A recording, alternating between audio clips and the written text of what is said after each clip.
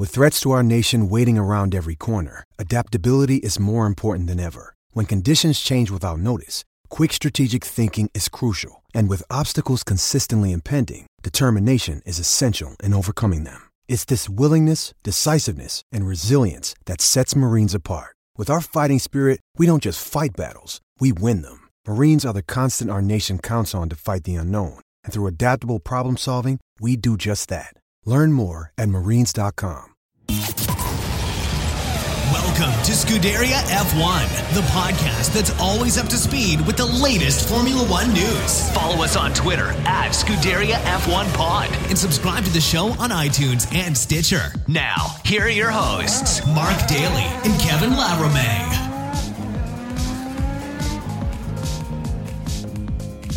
Hey everybody, what is up? Welcome to the podcast that is always up to speed with Formula One here on the Overtime Media Network.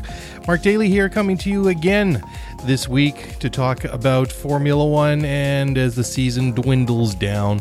I know I've been whining about that for the last couple of weeks, but hey, it is what it is. Finally, here in the Pacific Northwest, we've had some very nice weather the past couple of days. I don't mind telling you guys that it has just been miserable here for the past week or 10 days, and I usually don't complain about the weather too much, but hey, when it takes 2.25 hours to get home from work on a drive that usually takes me 30 minutes, I think it's my right, definitely my prerogative to complain about it a little bit. But it's certainly been nice, a little bit chilly in the mornings, but nice and sunny, lovely fall weather, and really love it this time of year when we can get something quite nice. But boy, it was something the last couple of weeks. Kind of was almost intense and rainy, like it was back in Hockenheim back in the middle of the summer. It was that kind of like level of rain. Not very pleasant. Anyways, let's talk about Formula One. That's what we're here to talk about, of course. That's why we get together each and every week. And of course, leading up to the Mexican Grand Prix this weekend, there's lots and lots of news to talk about. We'll talk a little bit about the race itself. And well, the one thing we don't really need to look too far into, that is the Constructors' Championship, because that was wrapped up by Mercedes the other week at Suzuka at the Japanese Grand Prix. The Silver Arrows have more silverware, pun intended, with 612 points in the Constructors' Championship, way ahead of Ferrari of 433, Red Bull 323, and then a bunch of other people. McLaren Renault, fourth in the World Championship, the 111 points, which is, a very, very good season for them.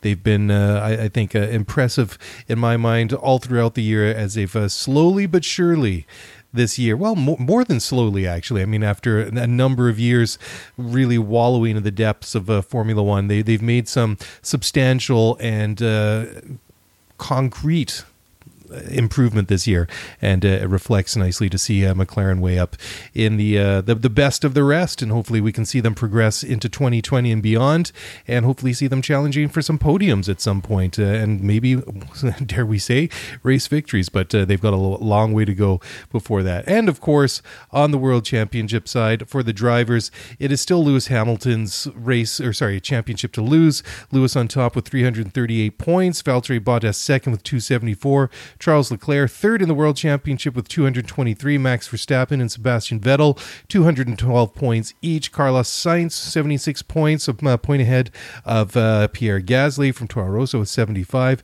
Alexander Albon 64 points, Sergio Perez 37 points, and Lando Norris, the second McLaren driver, rounds out the top 10 in the Drivers' World Championship with 35 points. So there we go.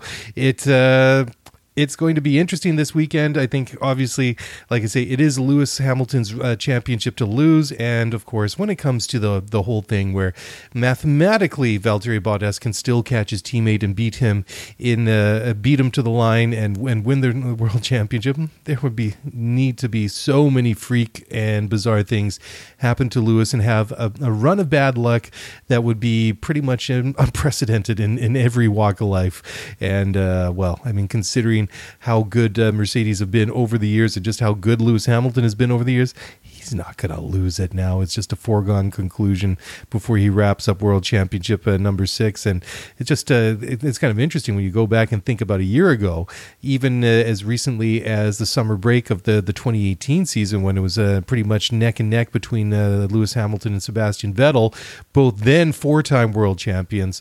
Who was going to be the first to number 5? Was it going to be Lewis or was it going to be Seb? ultimately it was Lewis, and here we are a year later.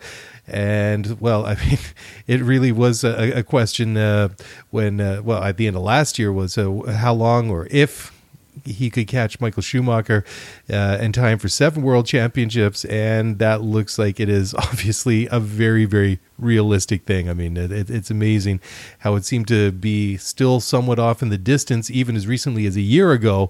But obviously, when Lewis just finally seals the deal on the world championship this year, one more world championship to tie the great Michael Schumacher with 7, and who knows if Lewis decides to keep racing and still has a good car, sky's the limit. I mean, he literally could rewrite the record book, and at 34 years old, he has a number of years left in him. Question is, when will Lewis Hamilton decide to call it a day? But that's not a topic of a discussion today, because there's no signs or indication that Lewis himself wants to give it up. And why should he? I mean, when you've got that good of a car in the Mercedes, and they've delivered such a good car for their drivers over the past number of years, since 2014 at least, in this turbo hybrid V6 era, why would you want to go anywhere else? I mean, Ferrari, they're starting to show some signs of life, obviously, since the summer break. And, well, let's just say it's looking good for the Scuderia this weekend at the Mexican Grand Prix at Autodromo Hermanos Rodriguez in Mexico City. Lots of straightaways, that's thinner air in Mexico City.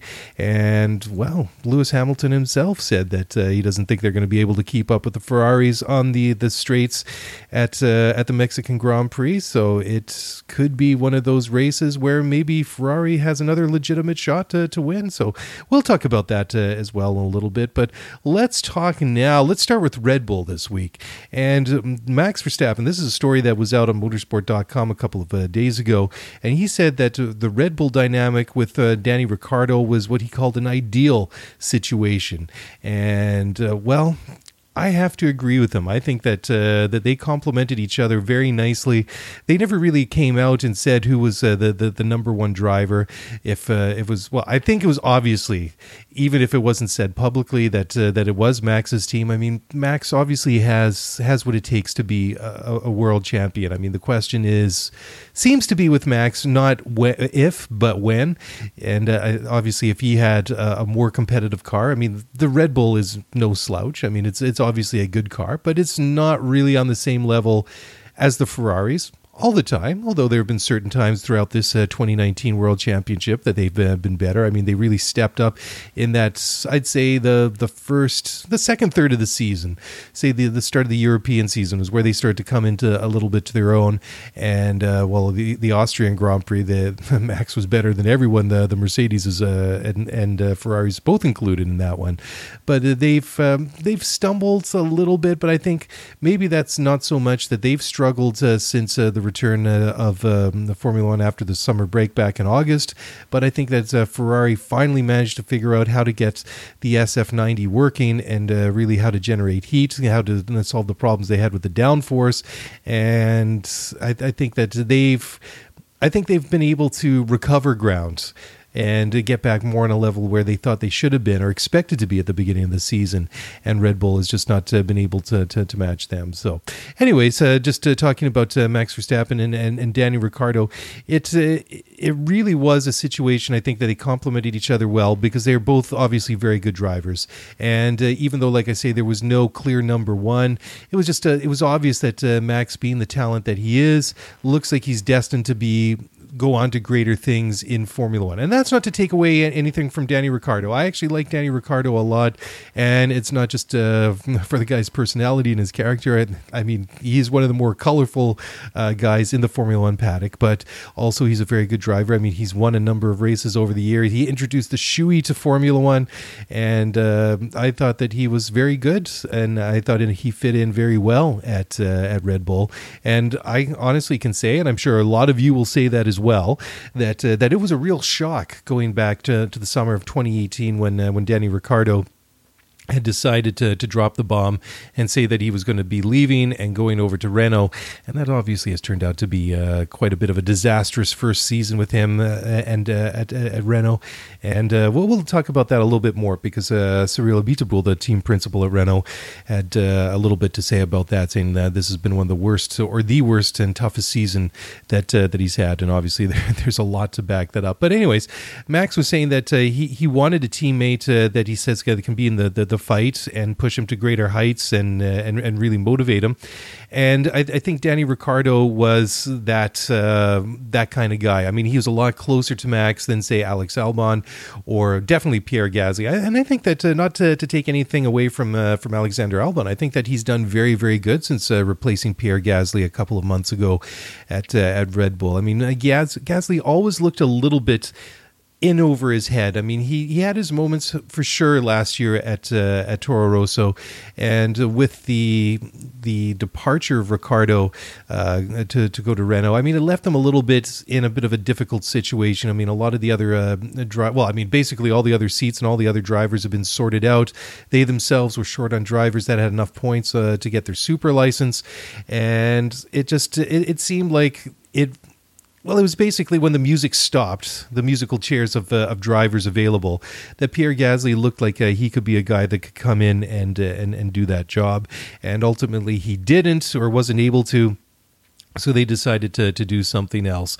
But Ricciardo was closer to him. And that for me was always the thing. I mean, together, Max and Danny Ricciardo were able to record a good number of points together.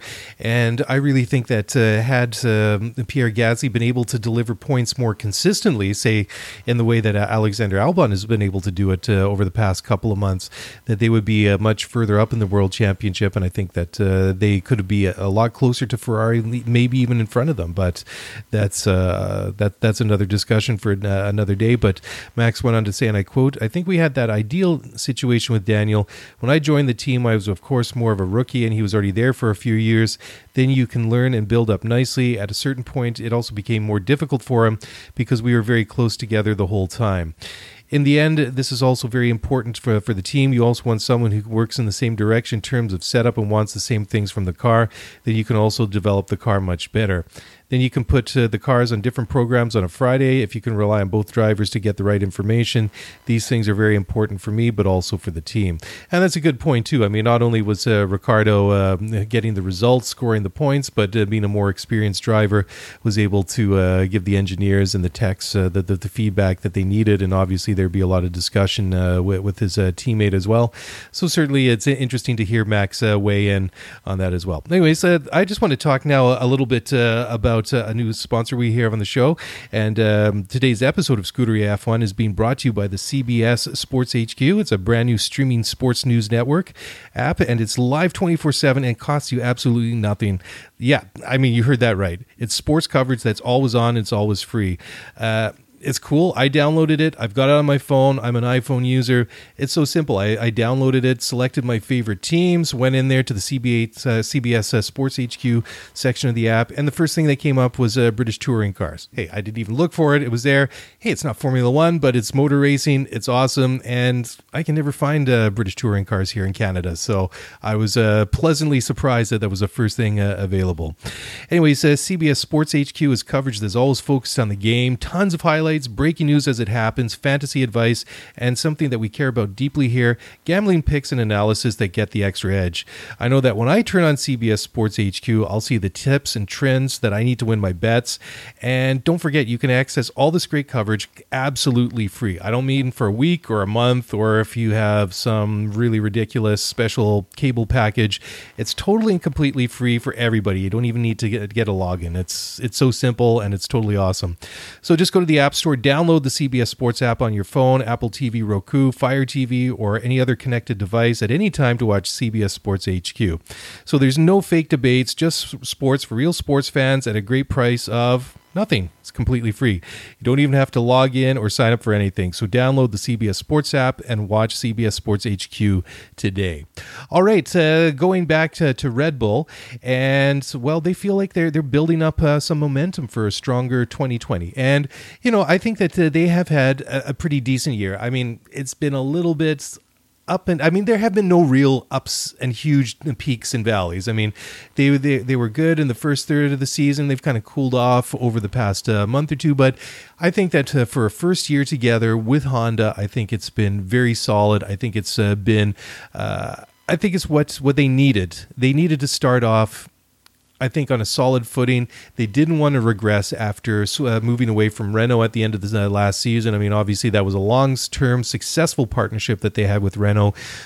Okay, sure, it wasn't as good over the past several seasons in the turbo hybrid era, but still, they did manage to win a number of world championships together in the normally aspirated days, and they were still able to eke out some wins here or there. And, well, a Mexican Grand Prix last year, for example, was won by Max Verstappen in a Renault-powered Red Bull. So there you go. It wasn't really like it was that long ago. Anyways, they were able to keep the similar kind of results in their first year with Honda, and I think for them, obviously, the big thing was to be able to score some podiums, get some points, and obviously, Max has recorded a couple of wins for them. I mean, he thinks that the rest of the season, it's only going to be realistic to maybe target podiums, and I think that's a fair analysis and an assessment from Max. I mean, if you look at the resurgence of Ferrari over the past couple of months, and you look at the races that we have left on the calendar in Mexico, Brazil, the USA, and then finally Abu Dhabi,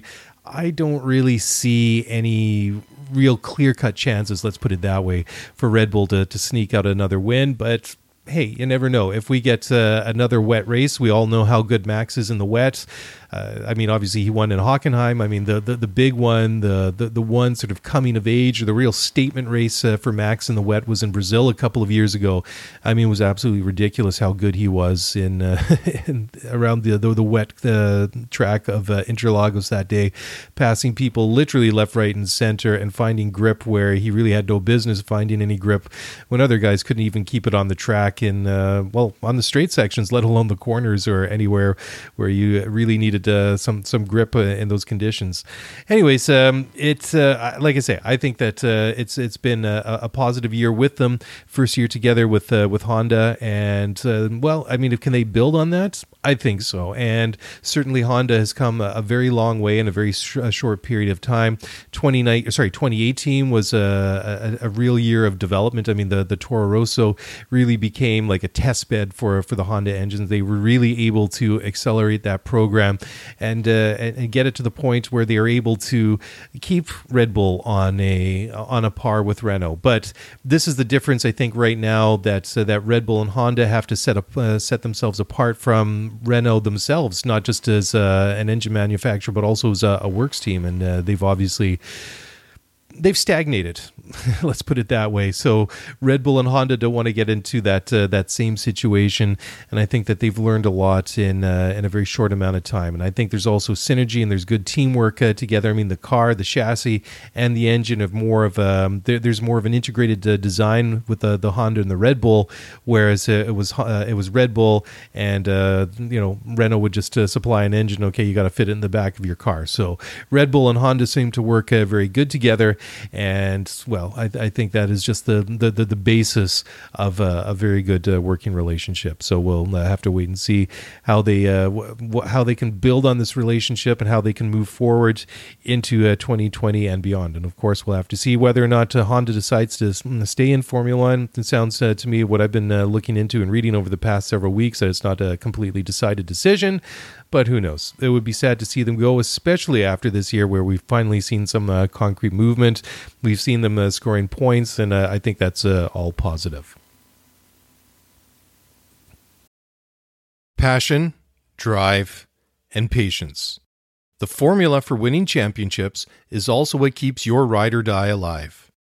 eBay Motors has everything you need to maintain your vehicle and level it up to peak performance. Superchargers, roof racks, exhaust kits, LED headlights, and more. Whether you're into speed, power, or style, eBay Motors has you covered.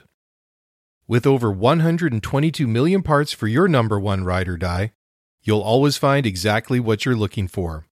And with eBay Guaranteed Fit, your part is guaranteed to fit your ride every time or your money back. Because with eBay Motors, you're burning rubber, not cash. With all the parts you need at the prices you want, It's easy to make your car the MVP and bring home huge wins. Keep your ride or die alive at ebaymotors.com. Eligible items only. Exclusions apply. All right, well, sticking with Red Bull as we've done through the first quarter of the show this week, Christian Horner, the team principal at Red Bull Racing, says that Max Verstappen doesn't share the concerns that and frustrations about the current performance of the team, as his father, Jos Verstappen, Jos also a former Formula One driver. And, well, you know, I mean, they've cooled off, like I say, and Jos told Dutch television recently in an interview that he fears that it could be another what he calls a lost year for Max in 2020 if change was not made. But you know, it's. That's the one thing for him to say. Obviously, he's going to be looking out for his son. He's going to be, I think, a lot more critical and a lot more biased. But according to Christian Horner, and I quote, he says, Max is a very different person to his father. He sees the bigger picture. He was in Sakura before the Japanese Grand Prix, and he has seen what is coming and the commitment of Honda to the development of the engine and to F1. In the factory, he sees what's going on, and I think racing dads, unfortunately, sometimes get a bit excited. So that's kind of an interesting quote right there. But, you know, the big question that I have, and Max has to be the big commodity on the market, right? His contract with Red Bull expires at the end of the next year. And obviously, if you're Christian Horner, if you're Red Bull, you're going to want to keep this guy in your team. Like I was saying earlier in the show, Max Verstappen has everything that it takes to be a world champion. The only thing that he's lacking right now is a car that's an out-and-out, downright contender. I mean, we've seen what this guy can do in what, obviously, it's not substandard. I mean, it's just not as good as the Ferrari or the Mercedes most of the time.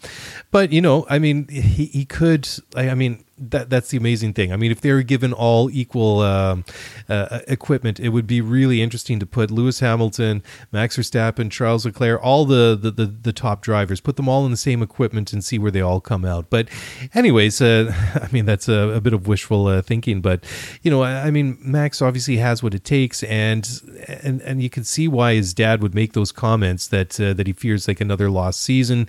But I mean, Max is still fairly young. I mean, it's not like he's 36 or 37 years old, and you know, he's kind of, well, let's just say he's like Nico Hülkenberg, a guy with talent, but has never really had a decent car and hasn't had any success in Formula One, even though you know, he's got talent. I mean, obviously Max, I think, is a lot better than Nico Hülkenberg, but I think you might understand what I'm getting at here.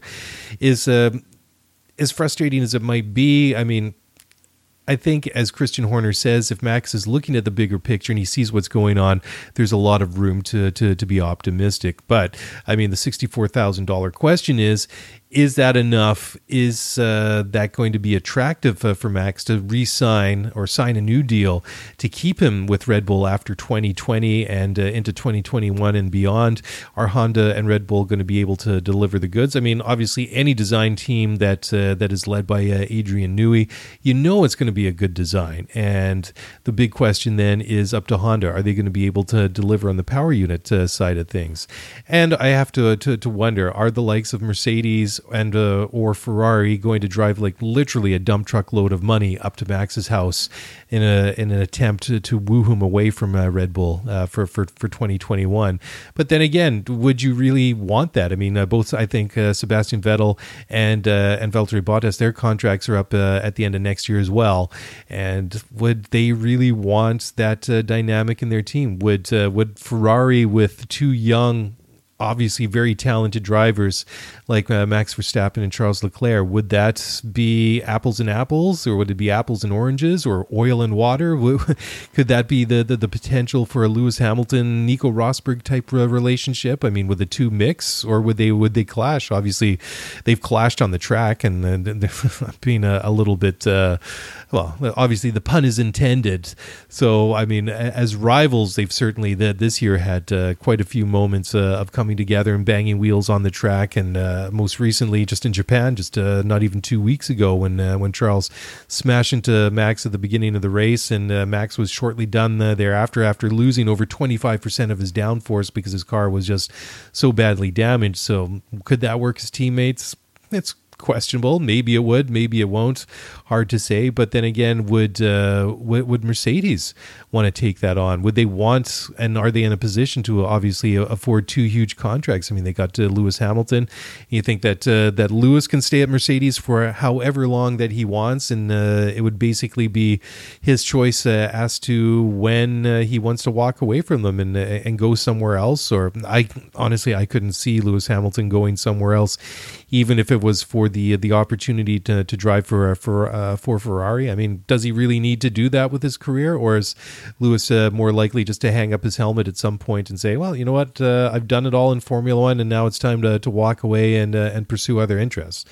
Personally, I think that's what Lewis is going to do. I mean, he doesn't have anything left to do. I don't think he has anything left to prove by going to another team, even if it was Ferrari. But that's the thing. Would they want to partner up Lewis and Max for a year or a couple of years with the ultimate aim of making Max the number one guy there? I mean, a couple of years ago, before Max signed with Red Bull and or Toro Rosso, I mean, there was an opportunity for him to go to Mercedes, but more of a junior driver and a reserve driver kind of role.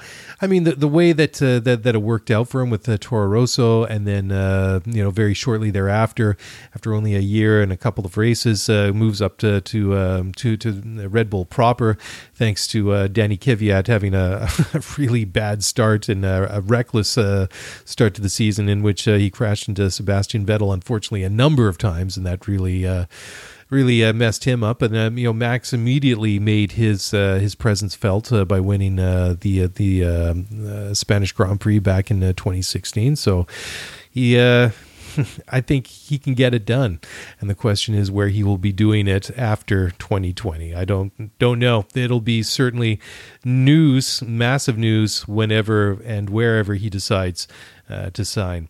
Anyways, going back to what I was talking a little bit earlier, just looking ahead to the Mexican Grand Prix this weekend, and Lewis Hamilton says, and he's quite blunt and open about it, that they have no hope of beating Ferrari on the long Mexico or the long straightaways at the Mexican Grand Prix. And it sounds a little bit defeatist, but we've seen over the past couple of months, as Ferrari's been able to get their car sorted out, that okay, they have improved the cornering ability of the car. They've been able to find more grip and more downforce, and that obviously translated into a series of wins and a couple of they should have won the Russian Grand Prix. I mean, we don't really need to go over that. I mean, it was just unfortunate how the demise of one Ferrari compromised the other Ferrari's chance of winning the race. But last week or 2 weeks ago in Japan, even though Sebastian Vettel qualified on pole position, had that bit of a bobble in the jump start there, I think regardless, if he got away clean, I think that was just going to be Valtteri Bottas's race to win. I mean, he was clearly faster, and I don't think that any strategy or number of pit stops that they decided to do, factoring the overcuts or undercuts, I think that it was just Bottas's race to win. I mean, nonetheless, they've done pretty good over the past several races, but I mean, it has been quite apparent just the fact, like the advantage that they have on the straightaways. Go back and look at Monza, also look at Spa, and over any of the past couple of races. Also the long start finish straightaway at Suzuka, it has really played into Ferrari's hand and been advantageous. I mean, you kind of think, had it gone a couple laps longer in Belgium, maybe even Japan, could have turned out a little bit differently. The way that Mercedes and Lewis Hamilton were closing in on Charles at different positions and different parts of the race. Could he have passed him for position on the track or ultimately for wins? I mean, it's a little bit academic, but it will be a huge advantage for them this weekend. And I don't know. I mean, there aren't really. I mean, there are some chicanes and some little quick flicks left and right on the track, but I mean, it's not really anything that has a lot of tight technical sections or anything like that. There's a couple of really decent long straightaways. I mean, that long start finish straightaway at Autodromo Hermanos Rodriguez is massive. It's very, very long, and that is going to play into Ferrari's hands all day long. So you have to think that that is going to be a big advantage for them.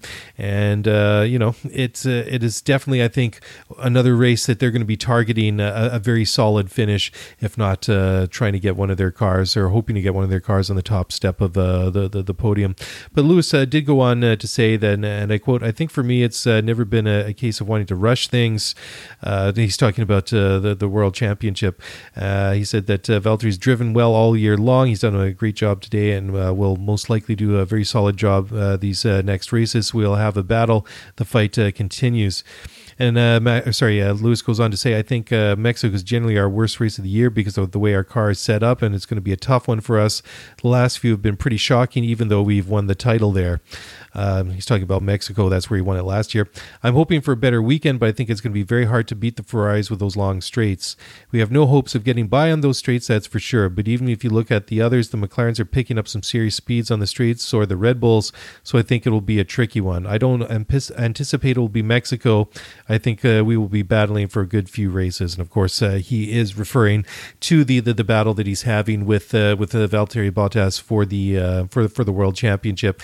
And it's interesting how he throws the McLarens into the mix, and they certainly have found some more speed, and they looked they've looked pretty good throughout the entire year, but over the past couple of races they've looked pretty good as well. So it's interesting how he threw Red Bull and McLaren into the mix there.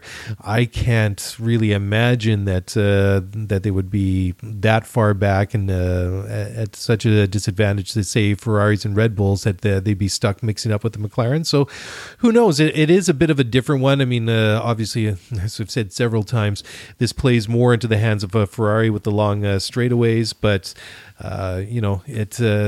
you could see how it may affect things that if they're not up at the top of the running order as we usually expect to see them, but it could, if the points are a little bit less, then sure, it may mean that they're going to battle mathematically for a couple of races yet, but certainly I would not think that in the end of, by the time it's all said and done, that would really affect the World Championship and Lewis's designs on winning that title number 6 all that much.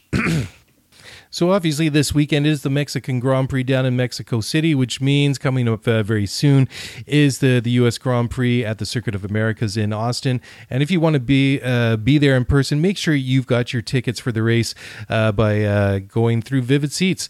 They are a top source for tickets for the events that you want to go to, concerts, theater, sporting events of all shape and size and description you can think of. I typed it in a search in their app earlier tonight for Formula One tickets. First one that came up was Canadian Grand Prix for 2020. So, hey, they got lots of stuff in there. Anyways, you can sort by the price or look for seats in the section of row of your choice, all in the Vivid Seats app. To make things even better, Vivid Seats now has a loyalty program that allows fans to earn credit back, and that's called Vivid Seats Rewards. So go check that out. So go to the App Store or Google Play and download the Vivid Seats app. Fans are automatically enrolled in the Vivid Seats Rewards loyalty program. Every purchase is backed 100% by our guarantee. From the biggest concerts and games to the hottest theater shows and more, Vivid Seats has it all. Download the app and join the Vivid Seats Rewards loyalty program today. Okay, when it is time to buy, make sure you enter in my promo code OVERTIME at checkout, and you can receive a discount up to $100. So please make sure you go and check out Vivid Seats, because if you support them, that reflects and helps support us here on the show, and it's just a circle of goodness. So go and check them out, Vivid Seats, and go download the app and get in on that. All right, let's move on to Lewis Hamilton. We're just talking about Lewis Hamilton. Just going on a little bit more. He was talking about the advantage that Ferrari has on the straightaways and how that's really going to be a real disadvantage for Mercedes at the Mexican Grand Prix. But Lewis also went on to say that 2019 was not great for Mercedes engine development. And it seems a little bit ironic to see Lewis say that. I mean, you look at the amount of races that Mercedes have won this year. I mean, they've won the last couple of races, and well, I mean, they've won the last 2 races in a row, but I mean, over the course of the entire season, I mean, they won, 9 races in a row before they even were challenged by anyone else. I mean, they've been completely dominant. And so, I mean, it seems a little bit strange to hear Lewis say that. I mean, sorry, they won the first 8 races out of the year, starting with Australia all the way up to the French Grand Prix, but then things started to change a little bit. I mean, you go to the Austrian Grand Prix, Red Bull and Max Verstappen, unbeatable combination that day. The British Grand Prix, Lewis wins again there. And, well, I mean, the German Grand Prix, I mean, that was a bit of an unusual one, obviously, because of the rain. But, I mean, still, Max won that one. And then since then, I mean, they've only won 3 races. I mean, most teams would, they'd do anything to win 3 races after that. But I mean, they won the Hungarian Grand Prix. Lewis won there. Then that's when we get to Ferrari winning 3 races in a row in Belgium, Italy, and Singapore. Bayraich won in Russia. And then, I mean, the only one that was an out-and-out really convincing Mercedes win since the summer break, at any rate, by my books, by my logic, was the Japanese Grand Prix. And so, I mean, when you look at that, you know, at all the races that they have won this year, it seems a little bit counterintuitive to hear Lewis say that. And you got to look into the comments a little bit more. And Lewis says, and I quote, "We've got time for next year. I think it's not been a great year for us in terms of the great issue, in terms of our engine development. I think it's been a really hard time for the guys. They've been working as hard as ever, but it's just not as been successful in that department, as I say. Plus, it's quite draggy, but we've had great reliability, and hopefully that remains the same, and that's something that we can still be really proud of course. We have obviously still won the Constructors' Championship, but we'll try and push to try and maybe reduce the drag a little bit so we can increase the power for next year. They're fully on to it, and I have all the confidence in the world that we'll be able to make it some sort of step into it next season." And then he goes on to talk about Ferrari saying, quote, "It's incredible how quick they are. It makes it very, very difficult even if you've got the advantage of the tire. But I think it's cool anyways. It provides interesting racing." So interesting to hear Lewis's thoughts behind that. And it just goes to show that no matter the success that Mercedes have, is that no matter what happens, they still find reasons to, or areas that they can improve. I would not say that they're not satisfied. I mean, I think obviously winning, was it now 6 Constructors' Championships in a row, that you're going to be happy, you're going to be satisfied by that. But I just think it's an interesting little snippet, a little look inside the mentality that Mercedes have, that despite all the work that they do and all the success that they have racing in Formula One, that there's still areas that they can improve into it. And you just have to know that everybody, all the engineers, the designers that are working very, very hard behind the scenes to get find the power that they need and make the improvements to the engine for 2021. So it'll be interesting. I mean, like Lewis said, that the way that Ferrari has improved since the summer has certainly made for some more interesting racing. A little bit of a shame that it took them that long to get the car figured out and really get some upgrades on there that really made a difference. And I mean, I don't want to take anything away. I don't want to make it sound like I'm hating on Mercedes, but it would have made for a more interesting season rather than them running out to such a huge advantage over those first 8 races of the season. And I mean, by the time that Max actually won at the Red Bull ring at the beginning of the summer, I mean, it was already pretty much a foregone conclusion that they were going to win the Constructors' Championship, and obviously by extension of that, one of the drivers, most likely Lewis Hamilton, was going to win the Drivers' World Championship. I mean, that was just the logical conclusion to make. And I don't want to take anything away from that. I mean, certainly they were better in the first half of the season where their rivals struggled, but it could have been a lot more interesting for a lot longer rather than Ferrari coming in after the summer break. And although they've been good, it's been more of, I don't know what you even want to call it, a little sort of almost like a byline, a secondary story to the season was, it was all Mercedes, but towards the end of the year, Ferrari managed to get their act together and became more competitive and more of a regular challenger to Mercedes. So honestly, I hope that whatever happens over the remaining 4 races of the year, that they're able to build on that and move into 2020. And an ideal situation, obviously, would be a lot more parity and less distance between the likes of Mercedes, Ferrari, and Red Bull. I mean, if you could even get McLaren moving up into that bracket as well, that would be wonderful. That seems like a bit of a stretch at the moment, but that's what I would really like to see, is a little bit more parity, more closeness between the top three teams.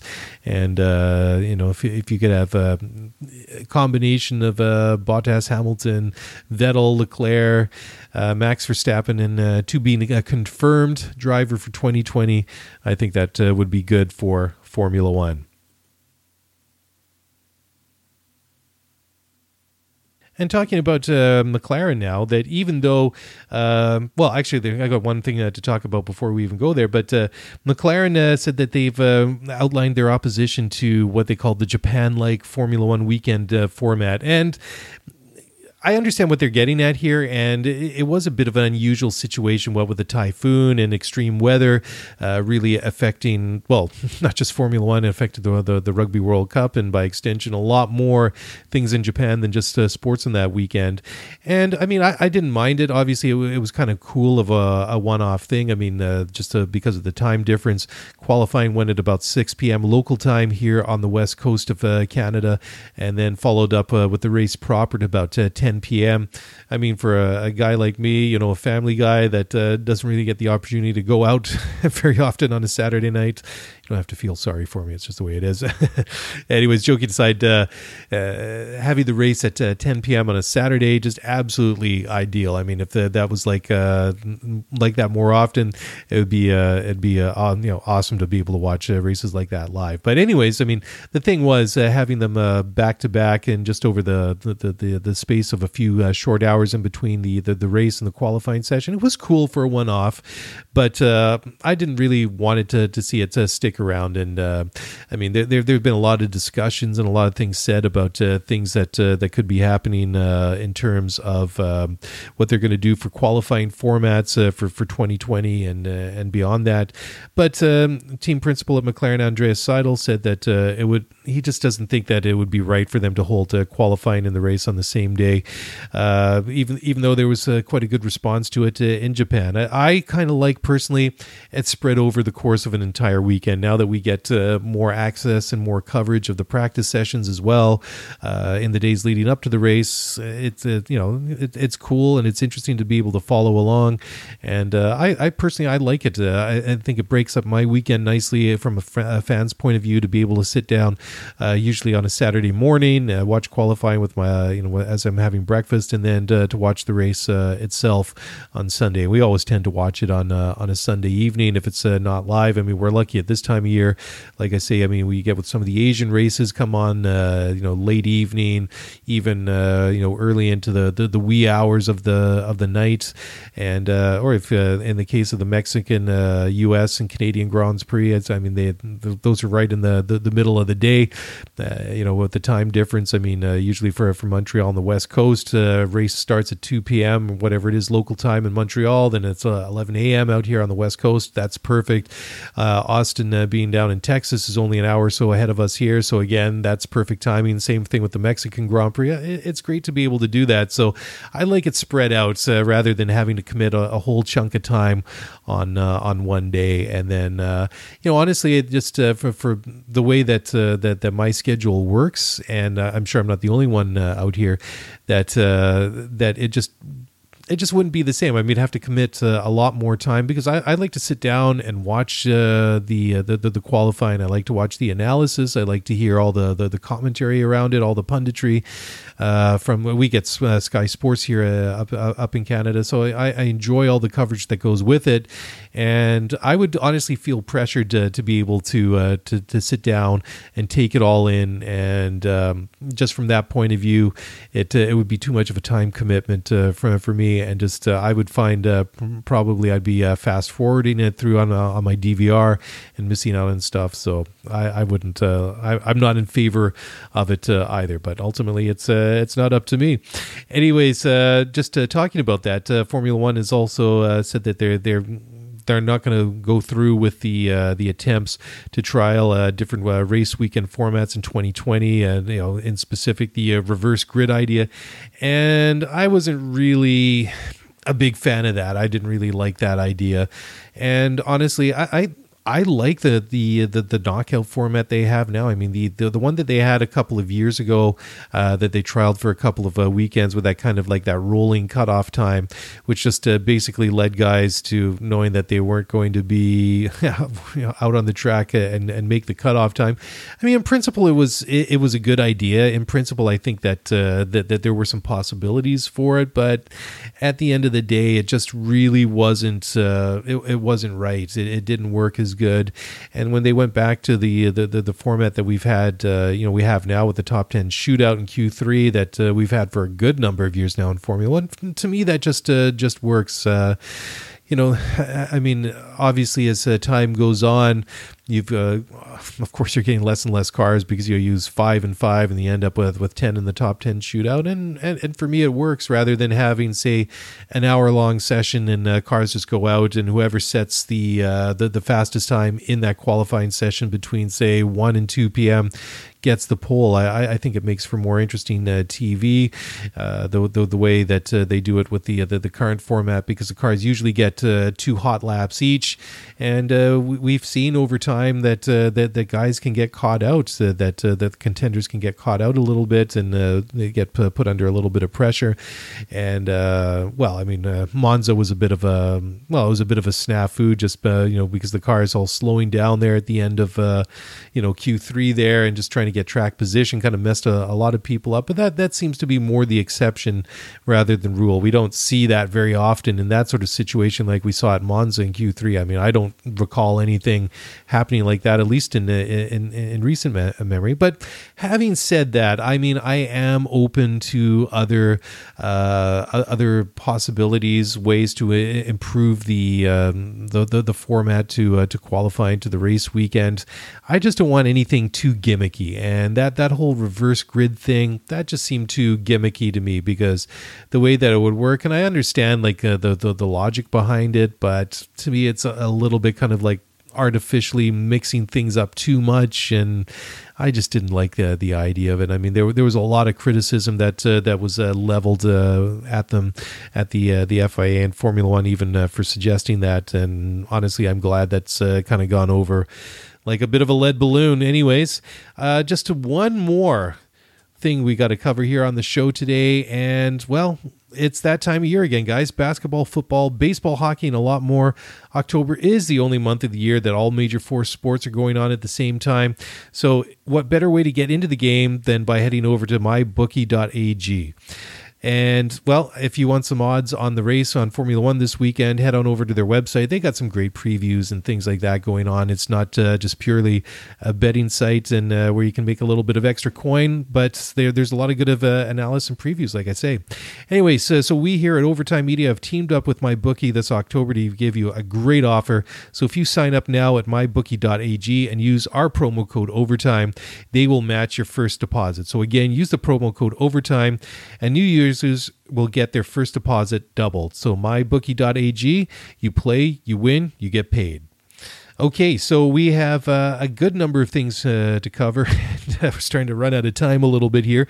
So McLaren have said that their 2020 car concept change is not a real gamble. They're going to move away from, to a certain extent, for the concept that they've used for this year.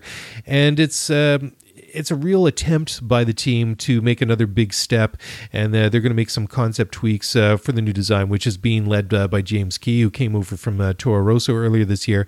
And it could open up some dangers of not making some gains that they've hoped to, but team principal Andreas Seidel believes, and he's adamant that this is the right thing for the team to do. And he says, I quote, "I would say where we are right now, it is not a risk, it is an opportunity.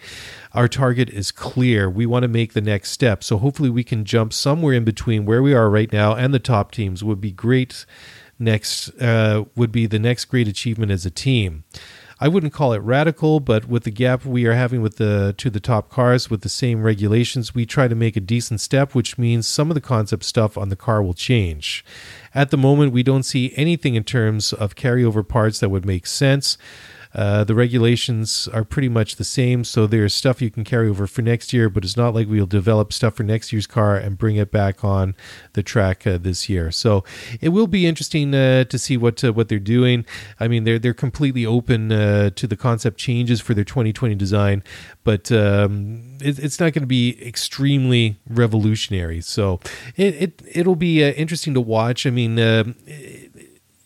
I think it's interesting in the sense that despite the fact that they've had such a good season this year, a very solid season right from the very beginning. I mean, fourth in the Constructors' Championship, I think really speaks for itself.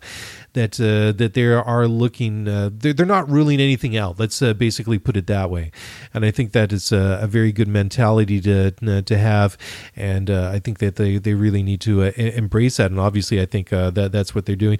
And again, I think that Zach Brown needs to be given some props for the work that he's done over the past couple of years. I mean, he's brought in a number of key people, and I really like the guys that the public side of the team that you see now. I mean, I really like I like Andreas Seidel. I like the way that he comes across. I mean, he's the guy that was running the Porsche LMP1 project, and he just comes across as a guy that knows racing. He's to me, a very sort of cut and dry kind of guy, knows what he wants, and he's able to express that. James Key coming over from Toro Rosso, that obviously seems to be reaping dividends. I mean, you got Gilles de Ferran, the ex-IndyCar driver, as the sporting director or whatever his official title is. I mean, they just got some good experienced people, and that's ultimately what it takes. I mean, you've got to have the eye for the talent and get them in there and put the right people in the right jobs, and to see them move up to fourth in the World Championship. Still a bit of an arm's length behind the top three teams,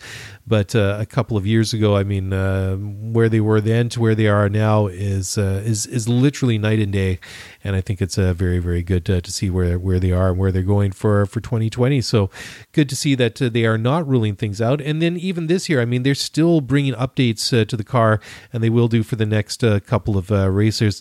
Even so, even though they felt like the car's performance has left it in what they call a happy place. So, they are 34 points ahead of Renault in the World Championship, although I'm going to have to check that now because I'll get to this in just a moment. Renault has been ultimately disqualified. Both cars have been disqualified from that double points finish at the Japanese Grand Prix for being found in, what do you want to call that, in violation of the technical regulations for that automatic brake bias balancing system that they have on the car. So that's going to change things up.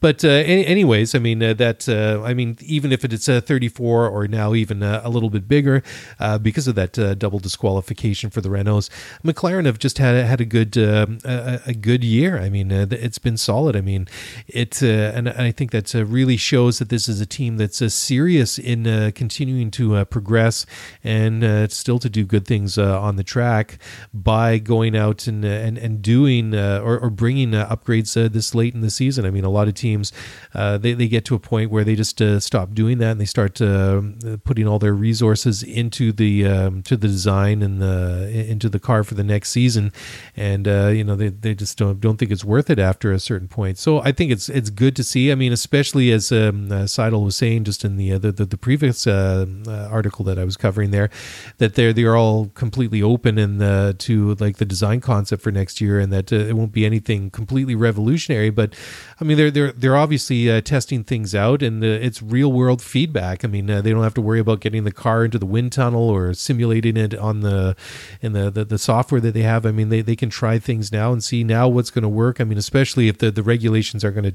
change too much between this year and next year. I mean, the big quantum leap, the big difference is going to be 2021, and that's completely different. But it's I think a good place. I think it's an important place for them or mindset to be if they're going to be successful in Formula One, and I think ultimately they will slowly but surely close the gap to the big three teams. Anyways, we're going to finish up the show now talking about Renault. And first of all, the first story I want to cover is with team principal Cyril Abiteboul, and he says that 2019 has been by far the most difficult season, and it is not hard to argue with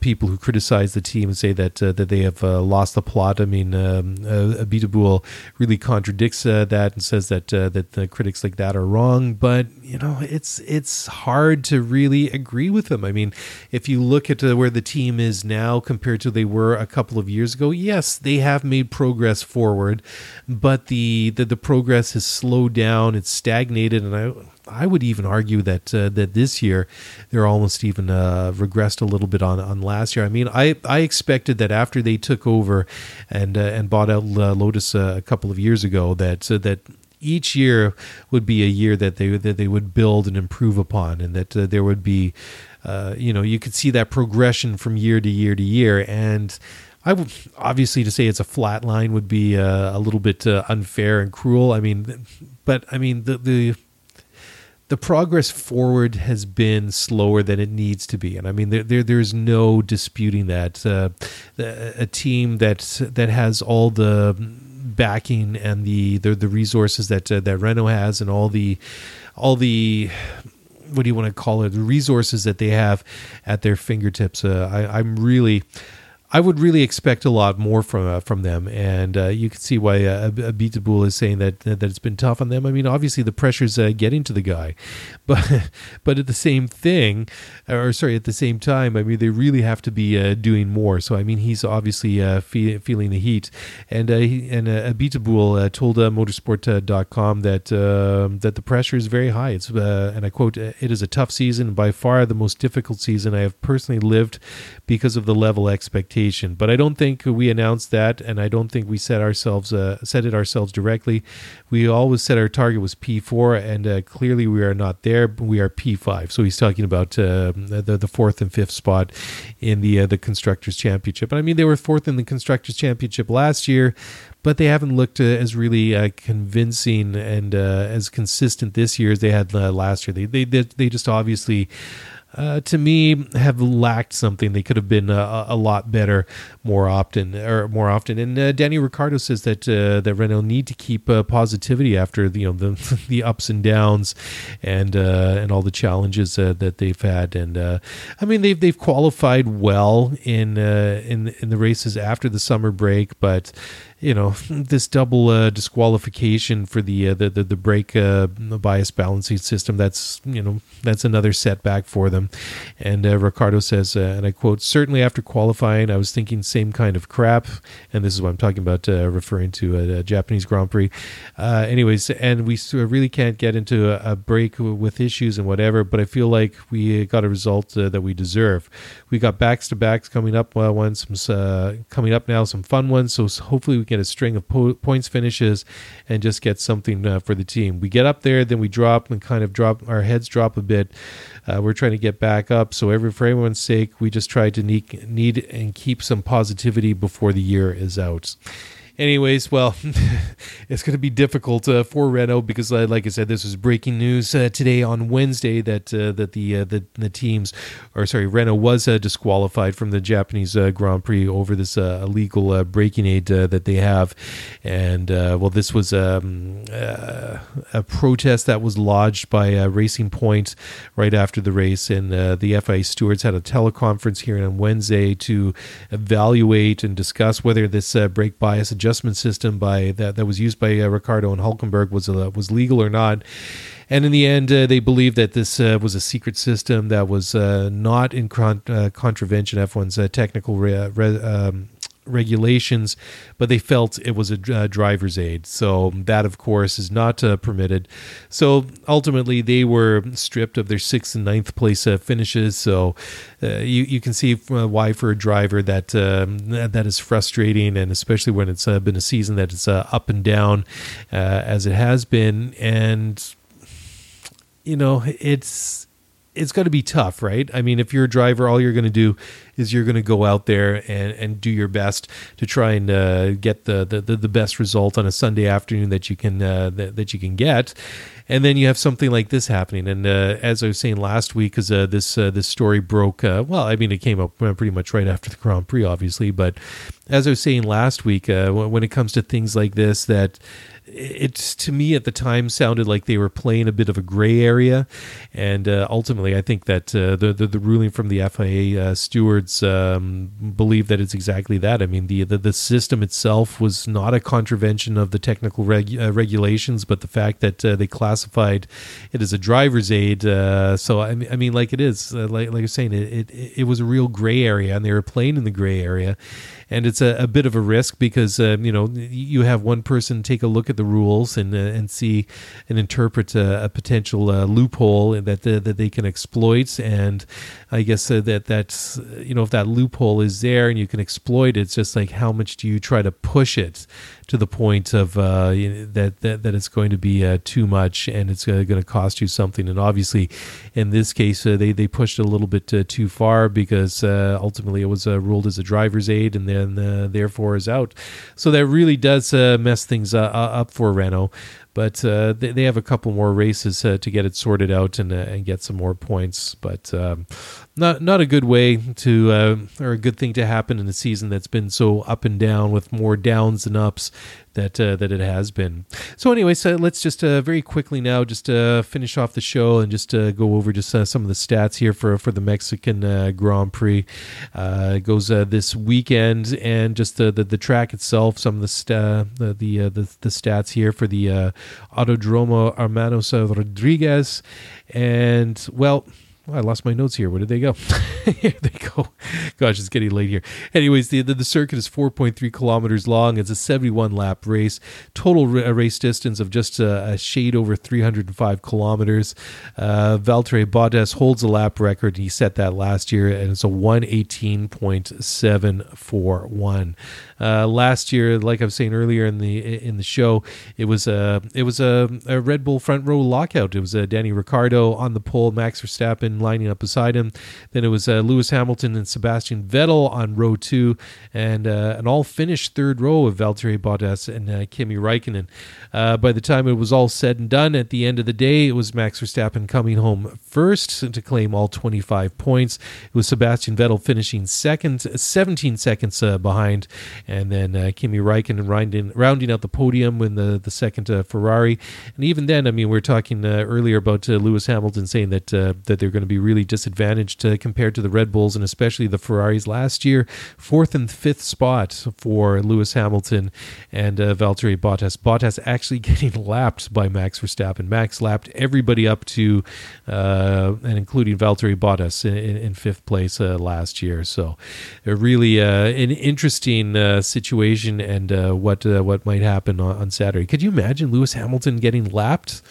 Gosh, I just have a hard time really picturing that one. But if the lap time is 1:38 and Lewis was a minute and 18 seconds behind, I mean, Lewis wasn't really all that far ahead of Max by the time it was all said and done. I mean, Max would have needed a good number of laps to still catch up and lap Lewis by the end of that one. But certainly the Mercedes cars a long way behind, and even Vettel and Raikkonen were a fair distance behind Max Verstappen last year at the Mexican Grand Prix.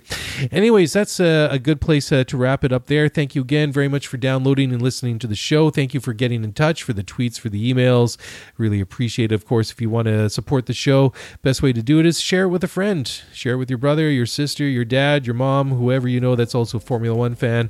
Ultimately, we're all Formula One fans here and love talking about it and sharing all the news and stories and my analysis and 2 cents for whatever it's worth each and every week. And of course, another way you can help us out here is go to Apple Podcasts or wherever you download your podcasts from and leave us a nice rating and review, and we appreciate those all very much. Anyways, time for me to get out of here. Enjoy the Mexican Grand Prix this weekend, and we'll talk to you again very, very soon. Ciao for now.